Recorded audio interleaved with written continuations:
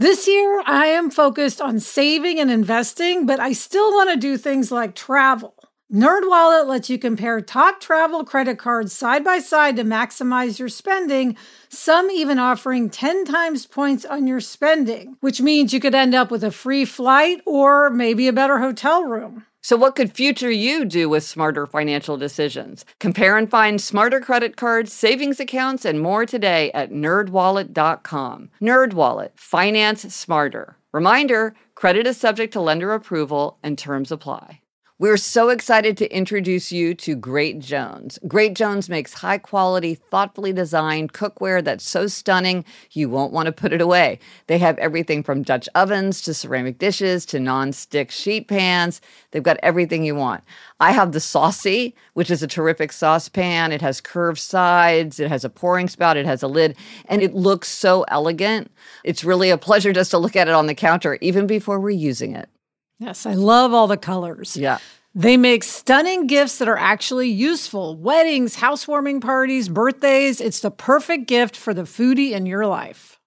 So upgrade your kitchen and replace those old rusted hand-me-downs with bold, beautiful, long-lasting pieces from Great Jones. Get started today at greatjones.com and get an extra 15% off your first order with promo code HAPPIER.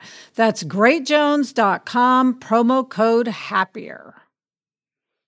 Hi, Happier listeners. This is your producer, Kristen. Before we start today's show, we just want to apologize for the slightly tinny sound of Gretchen's audio, which was caused by a technical issue during the recording of this week's and next week's episode. Hopefully, you won't even notice. But if you do, we sincerely apologize. Thank you for your patience. And now, on to the show. Hello, and welcome to Happier, a podcast where we talk about ideas and tips for living a happier life. This week, we'll talk about why making a to-do list can boost your happiness, and we'll also talk about how your identity can make it harder or easier to change a habit.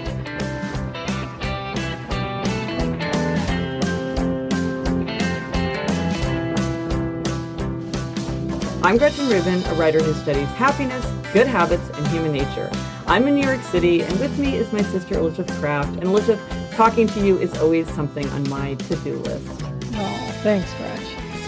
That's me, Elizabeth Kraft, a TV writer and producer living in LA. And today, Gretchen, I am the bearer of exciting news. Yes. We are having another live show. It's going to be Thursday, October 13th in Seattle.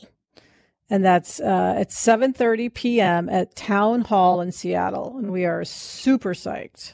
Yes, it's going to be so much fun. We had so much fun at our San Francisco event, so we're really excited to do it live again. And for people who want more information or want to buy tickets, go to slate.com/live. Tickets are $25. And we're so excited to be getting to do it live. And if you are coming to the live event, we're looking for audience members to share their manifestos with us. So if you have a manifesto that you want to share, email it to us, and we might use it in our live show. That's right. It can be a manifesto about life, work, marriage, family life, creativity, whatever it is. We talked about manifestos in episode 76. And we've gotten great ones from people, so much so that we want to shine a spotlight on them. So just email them to us at podcast@gretchenrubin.com if you're going to be able to be with us in Seattle. Yes. And now an update related to a listener question that we got in episode 78. Our listener, Allison, asked a question about how to deal with her distress at losing her engagement ring. And we got a very interesting email from Yuri. My friend, who is a foreign correspondent, used to have a solitaire diamond ring she bought herself. She always wore the ring wherever her assignments took her for several years. One day, she realized that she was missing her ring when she was reporting abroad. She was very sad because it had sentimental value. She felt as if she had lost a war buddy. Then she thought maybe the ring sacrificed itself in order to protect her from something bad. In our culture, Japanese sometimes believe things can take your place in the event of a bad happening, such as an accident. It's totally a myth, but it's not too difficult to think that way. Maybe the listener who lost her wedding ring can think that her precious ring protected her from bad things. As Gretchen said, you can't change what happened, but we can change how we regard that event. So that's really fascinating, Gretchen, kind of beautiful. No, it is. And it really transforms the sense of loss, because instead of something just being kind of sort of lost, there's this idea of a sacrifice, and that something precious to you has really kind of fulfilled its mission by trying to protect you. And as Yuri says, it's not that you truly believe it, but that it can reframe the way you experience an event. And in that way, it can make you, look on it with a happier mind. So it's really a beautiful way of thinking about it. Thank you, Yuri. So Elizabeth, this week our try this at home tip is to make a list, or maybe make kind of a list.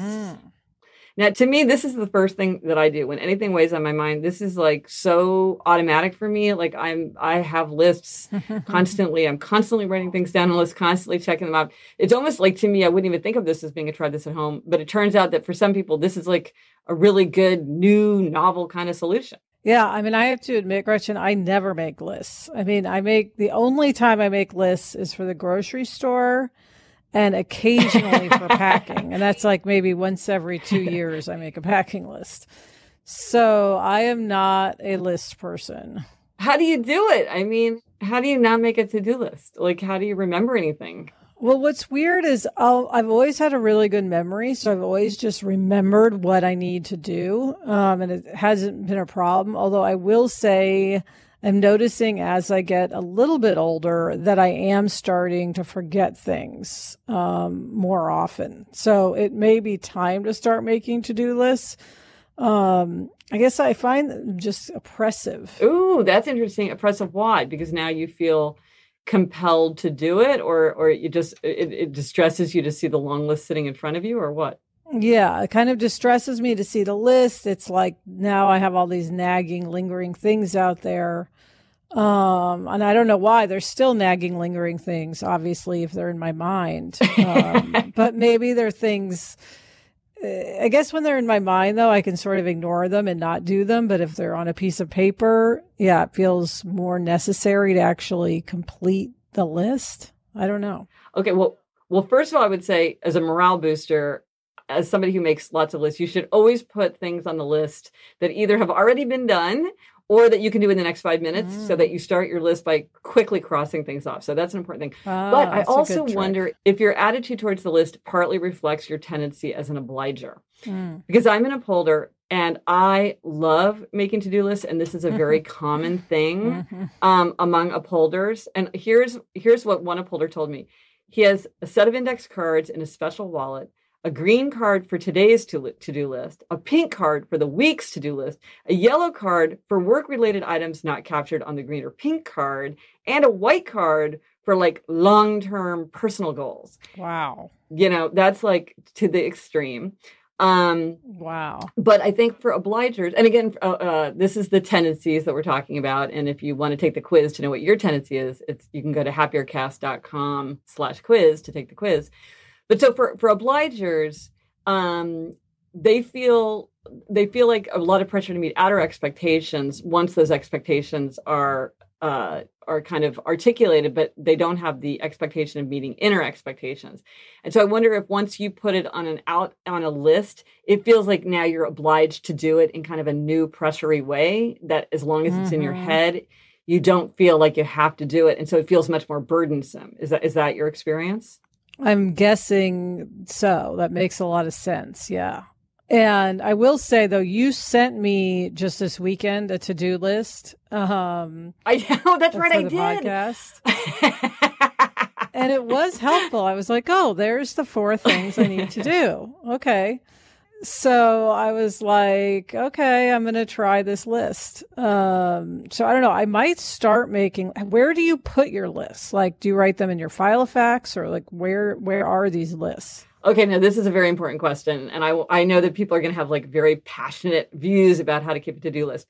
So you can buy actual things that are like pads of papers that are like our to-do lists that are like, pre-numbered and very elegant. You can do that.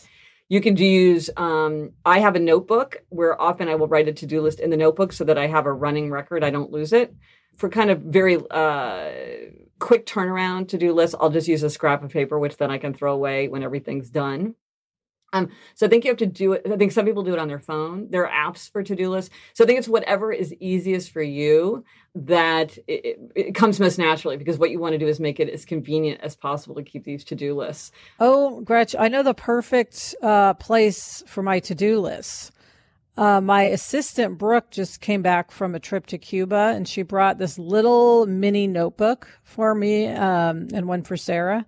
And I've been wondering, what can I use this notebook for? And I think to-do list is the perfect thing because it's narrow and small, and I could just put it in my backpack. Perfect. And it gives you a good reason. Like, everybody needs a good reason to use these cunning little notebooks. And then you can keep a record of what you've done. So you'll have to report back on whether that works. Yes. But here's the thing, talking again about the tendencies, like how upholders and obligers might have different views about to-do lists. The people who really have issues with to-do lists are rebels, because of course rebels resist outer expectations and inner expectations. So for them, to-do lists are something they sometimes struggle against. So is there hope for them? Like, can they do anything on it, or do they just not do to-do lists? Well, that's what's interesting is some rebels have written to me to explain how they have figured out how to harness the power of to-do lists, but in a way that doesn't ignite their rebel resistance. So one rebel said that she writes each task on a separate little scrap of paper. Then she folds up all the little pieces of paper and puts them in a bowl. Then I select one folded piece of paper at a time and do whatever task is written on it. I don't select another piece of paper until that task is completed. This makes it a fun game of chance. Also, I find that looking at the little pieces of folded paper feels less daunting than looking at a list of tasks. Wow, that's amazing. I love that. Yeah, she sort of turns it into a game. And then another rebel told me, I love this. She said, I'm a rebel and a to-do list almost never gets done by me because as soon as I have to do something, it's the last thing I want to do. A could-do list, however, reminds me that I can choose whether or not I complete the task or not. So she remembers that it's a could-do list, not a to-do list. And again, I think that's a brilliant way of reminding rebels they could do whatever they want. So she's just saying, well, this is what I can do if I want to do it. If I feel like doing it, I can do it. And then that's how she gets it done. Brilliant. Nice. The other thing I'm thinking, Gretch, is there must be a million apps for to-do lists. Oh, I'm sure. Yes. For people, like for some people, apps make things easier. And for you and I are kind of old school. I think for us, the little notebook is the way to go. But there's certainly apps for people who like to do that. I need to have it written down. That's the only way I can get it done. Yeah, I just don't like, even on your phone, there are places for memos and things like that. And I just don't like having to search for those things. Yeah. It just doesn't appeal to me. Yeah. I completely agree. And here's another thing about where a to-do list can be helpful is that, I don't know about you, but sometimes I have trouble sleeping because I'm like thinking about all the things that I need to do, or I wake up in the middle of the night and my mind is racing with like, oh, I got to remember that. I can't forget that. And sleep experts suggest making a list, but doing it earlier in the day. And that way you can tell yourself, you know, those things are on my to-do list. I'm going to deal with that. I've got it memorialized. So it's off your mind, but you do it earlier in the day so you don't get yourself all riled up as you're trying to sleep, you know, by thinking about all the stuff that you have to do the next day. Oh, that's a good idea. That happened to me just last night. I woke up in the middle of the night thinking, like, I have to fill out Jack's back to school picture form and I have to fill his water bottle before I leave in the morning. So yeah, I have the things swirling in my brain constantly. Yeah. So now you can put them in your little notebook and you will have a much more peaceful mind as you head towards sleep. It's perfect. All right. I'm going to try this. So let us know if you use to-do lists or could-do lists, or you put your pieces of paper in a jar, or whatever method it is that you use, and how you do it, how you track your to-do list. Twitter, Facebook, email us at podcast@GretchenRubin.com. Or as always, you can go to happiercast.com/82. This is episode 82 for anything related to this episode. The weather's getting warmer, so it's time to say goodbye to jackets and sweaters and hello to shorts and tees. I wanted to update my wardrobe without spending a fortune, and luckily I found Quince. Elizabeth, I got the Flow Knit wide leg pant. It's very light. It's perfect for the summer. It packs very easily. I recently went on a trip with my family, and I took it with me, and they were just the thing to wear on a really hot day where I wanted to be covered up, but I wanted something that looked great and also was very comfortable. And the best part, all Quince items are priced 50 to 80% less than similar brands. By partnering directly with top factories, Quince cuts the cost of the middleman and passes the savings on to us. Get warm weather ready with Quince. Go to quince.com/Gretchen for free shipping on your order and 365-day returns. That's QUINCE.com/Gretchen to get free shipping and 365-day returns. Quince.com/Gretchen. When you're hiring for your small business, you want to find quality professionals that are right for the role. That's why you have to check out LinkedIn Jobs. LinkedIn Jobs has the tools to help find the right professionals for your team faster and free. And, you know, Elizabeth, I now work with a team, and hiring the right people is so important. It's maybe the most important thing. And LinkedIn makes the process of identifying and hiring people easy and intuitive.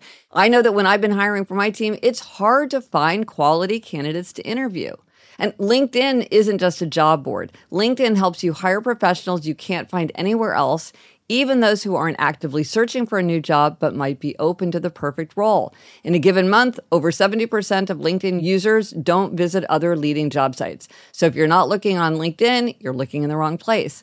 On LinkedIn, 86% of small businesses get a qualified candidate within 24 hours. Hire professionals like a professional on LinkedIn. Post your job for free at linkedin.com/Gretchen. That's linkedin.com/Gretchen to post your job for free. Terms and conditions apply. So this week we have a happiness hack from a listener, a very interesting happiness hack. This is from Carolyn. She says, my son recently turned 1 and we switched to buying milk as opposed to formula/breast milk. In doing so, we have found ourselves having to go to the store to buy milk a lot. After weeks of having to run out and get milk when the situation became urgent, my husband had the greatest idea. He came home from running errands and said, whenever I am somewhere that has milk, I'm just going to buy it. It was such a light bulb moment for me. Whenever I am out, I just always buy milk. No need to worry how much is at home. Don't wait for the next time I am at the store. Just get it now. We'll use it.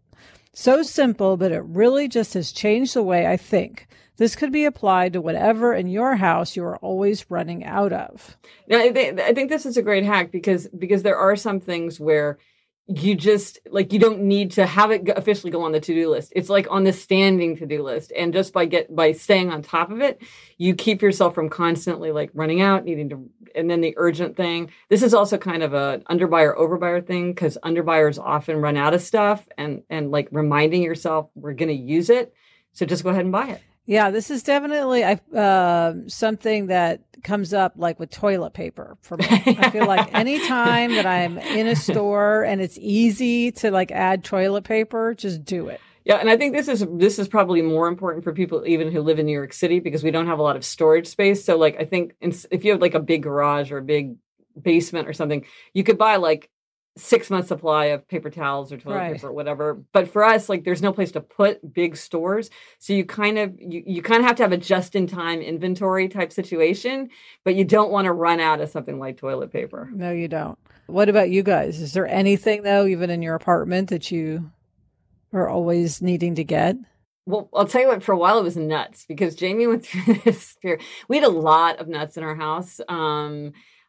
Anyway, but there was a period where Jamie was literally eating 5 pounds of nuts a day, and we were just buying nuts left and right. There were just because you could not keep enough nuts in the house. And finally, he said to me, "Do you think I'm eating too many nuts?" And I had to say, "I think you're eating quite a lot of nuts." And he has cut back, so now it's not as urgent a question as it was. But there was a period where anytime he spotted them on the shelves, he would put them in the basket. That's for sure. He introduced me to jalapeno nuts. Yes, delicious. So that's a great hack for just sort of staying on top of those little errands that can be a drag. But if you just deal with it as you go, it never becomes an urgent problem. So thank you very much for that hack, Carolyn. And now listen, it's time for our Better Than Before habit strategy. So as I was writing my book, Better Than Before, I was identifying all the strategies that we can use to make or break our habits. And I have to admit that the strategy of identity was one of the strategies that was the most difficult for me to identify.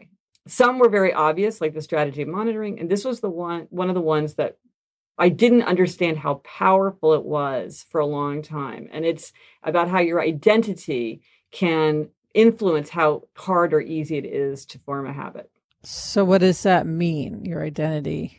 Well, so one of the things that puzzled me as I was writing about habits was, a lot of times people would say, this is a really important habit for me to change. I really, really, really want to change this habit. And yet they were completely frustrated. For some reason, they just couldn't make progress. I think we've all experienced that. And it's frustrating, but it's also sort of mysterious. Like, why is this? And I realized that a lot of times when that happens, it's because at the foundation, there's some issue with identity, that a person has an identity that is in conflict with the habit that's to be formed. And this sounds kind of abstract and confusing, but it's not in practice once I recognized it. So for instance, I had a friend who was like, she wanted to cut back on her drinking. She didn't want to quit drinking, but she just wanted to drink less because she felt better and healthier and got up in the morning and everything if she drank. But she was like, but I'm Italian. And part of being an Italian is loving wine and fun and saying, bring it on. And so her idea of being Italian was in conflict. Or like maybe it's a person where they want to become tidier, but their idea is like creative people are messy. And so if I'm a creative person, so my messiness is an essential part of my creativity. But so then if they want to become neater, then there's this conflict. Their identity is in conflict with this habit that's going to be changed. Yeah, I think that must happen all the time, right? I mean, especially for creative types, I would imagine, or maybe I just say that because I am a creative type, but like saying, like in the area of wanting to go to bed earlier, it's like, you could say like, well, I want to go to bed earlier, but I write at night. Like that's, when my creative juices are flowing. Right. Or you even just have the idea that like, you're the kind of person who stays up late. You're not the kind of person who goes to bed at 10 p.m. because you have an association. One of the most striking examples of somebody talking about this was, I was reading the letters of James Agee to Father Fly. And James Agee is the very well-known novelist. He wrote Death in the Family and all this. And so this was this very striking thing that he wrote in a letter. So he wrote it when he was 41 years old in 1951, and he had really bad heart trouble. He'd been hospitalized at a young age, 41. And he'd been told by his doctors that he needed, no surprise, to cut back on his drinking and smoking, which he did a lot of. But this is what Agee wrote to Father Fly. He said, I'm depressed because whether I am to live a very short time or a relatively longer time depends on whether or not I can learn to be the kind of person I am not and have always detested. So the fact is, for Agee, his identity was he's a drinker. He's a smoker. That's the kind of person he was. And to not be that kind of person meant that he was the kind of person that he'd always detested. And in fact, Agee didn't change. And he died at age 45 of a heart attack on his way to see the doctor. Wow. So, this can go very deeply to our ability to change habits, very important habits, if there's this problem with our identity. So what do you do, Gretchen, if you have this? Because it's, how do you change your identity? Well, I think the key thing for people is to really recognize that there's some kind of conflict, because a lot of times you don't realize like, oh, like I want to, like on the one hand, you might pride yourself on your identity as a workaholic. But then on the other hand, you're telling yourself, well, I really want to stop working at 6:30, or I really want to stop emailing on the weekends. Well, you have to grapple with the fact that there's a conflict there.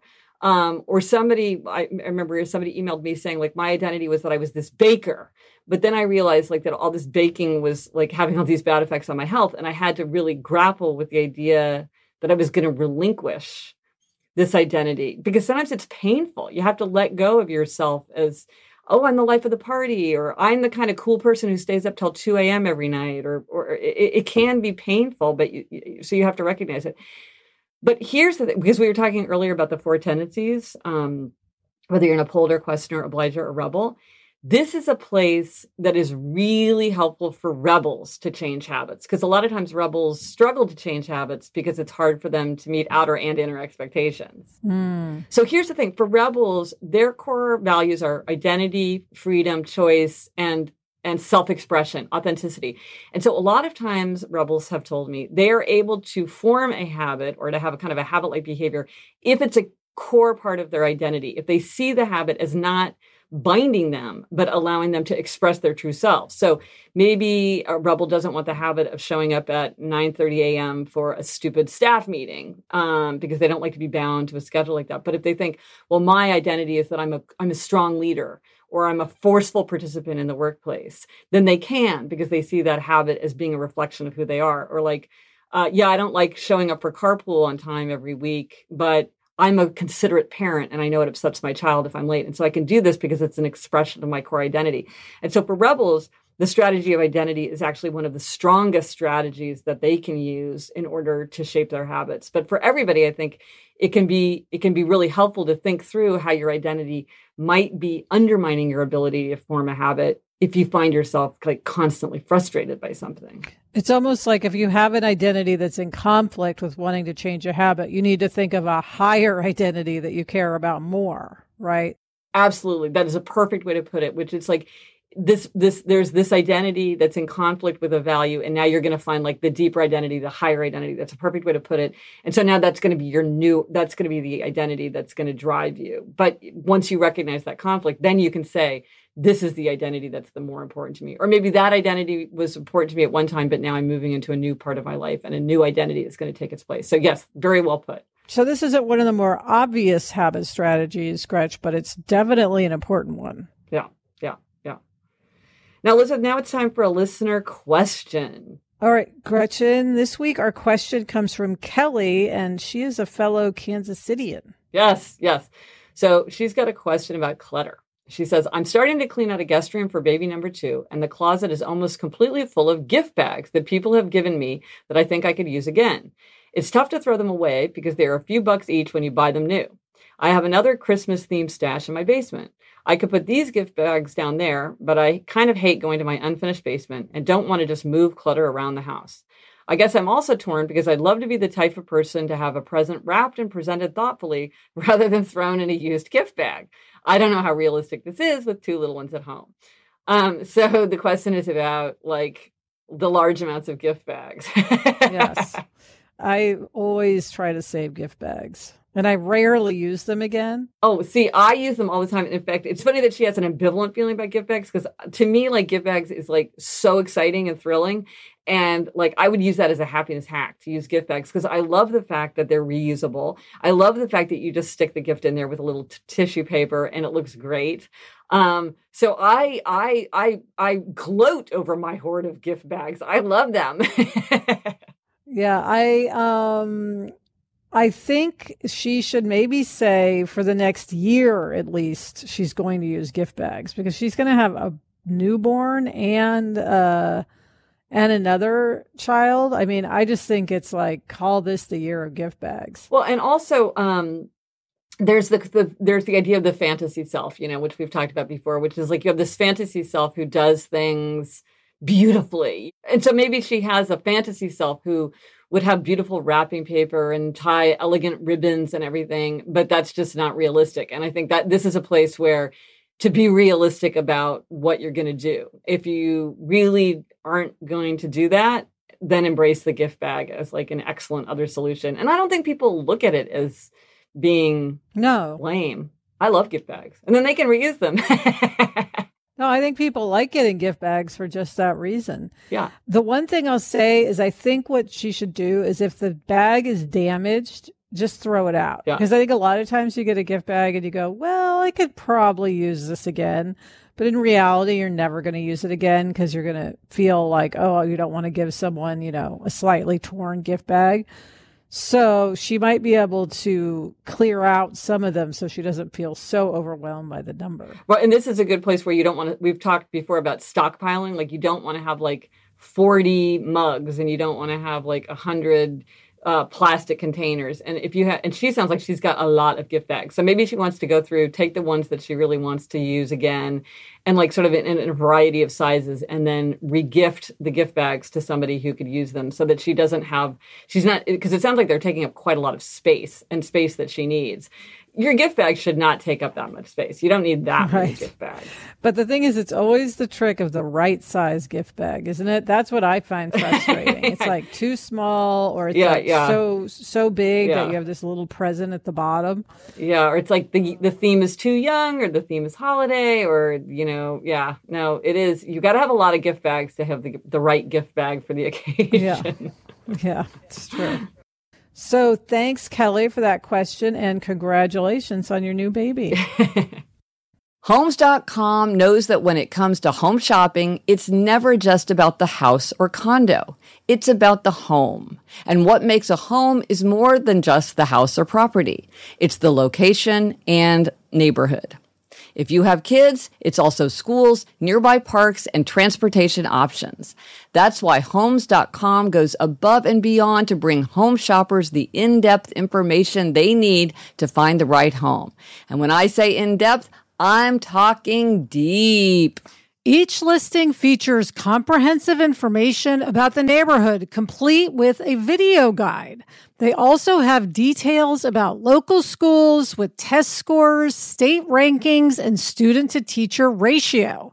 They even have an agent directory with the sales history of each agent. So when it comes to finding a home, not just a house, this is everything you need to know all in one place. Homes.com. We've done your homework.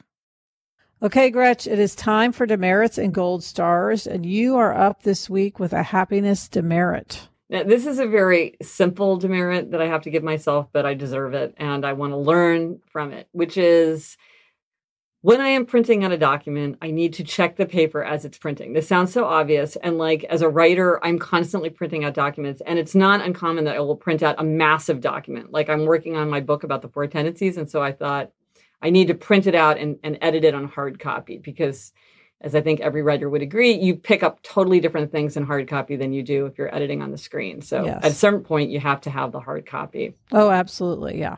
So I'm printing out this gigantic document, I mean, hundreds of pages. And I know from experience perfectly well that as much as I think, oh, what can go wrong when you're just printing a document, like you need to check. And like I've had things where I forgot to turn off track changes. So the text was itty bitty because it had left all that room for the track changes column on the right side. And sure enough, this time I was printing it out and my toner ran out and it didn't beep or do anything. It just kept printing. But then when I checked on it, like when the document was halfway through, it was unreadable because like half the page was whited out because there wasn't enough toner. And I was just kicking myself. It was such a waste. And I know perfectly well. It's just one of those little things that, it goes wrong enough times that how hard is it? It's so simple to just check the paper and make sure everything, periodically as it's printing and printing and printing, and make sure that it's working out right. I would add to that, make sure there's enough paper in the printer before you start printing and that it's the paper you want, whether it's 3-hole punch or non-3-hole. Yeah, it's just check the paper before entering an important print job. Okay, so that's my demerit. Elizabeth, that it take us out of the mud into your gold star. What's your gold star? Well, my gold star, Gretchen, is about our breakfast nook. We lived in our house maybe at least 8 years at this point. And from the minute we moved in, we wanted to build a banquette in our little breakfast area and have a table and just have a nice seating area there.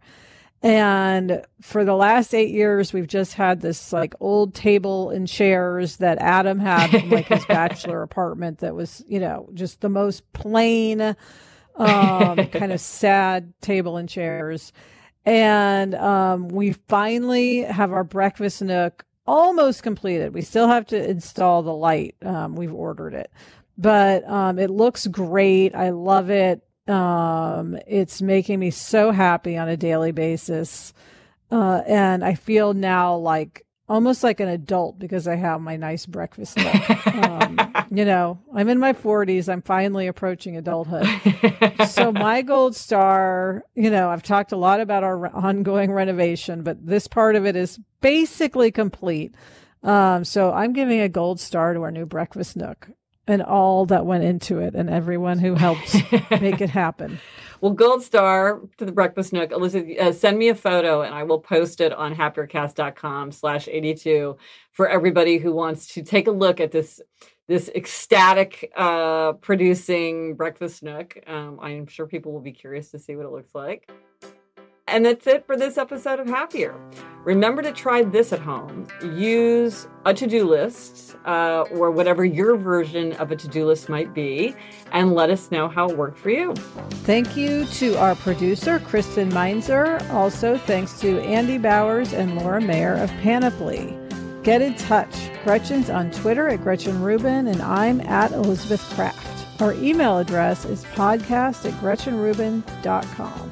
Hey, we want to take a minute to thank everyone who's taken the time to rate or review us on iTunes. You get a big gold star for that. It's a big help. And if you would like to rate or review us, which really does help us out, and you want some quick, easy instructions about how to do it, I'll put a link in the show notes at happiercast.com/82. And I also want to remind you that if you have a great manifesto and you're going to be at our live show in Seattle on October 13th, please email your manifesto to us at podcast@GretchenRubin.com.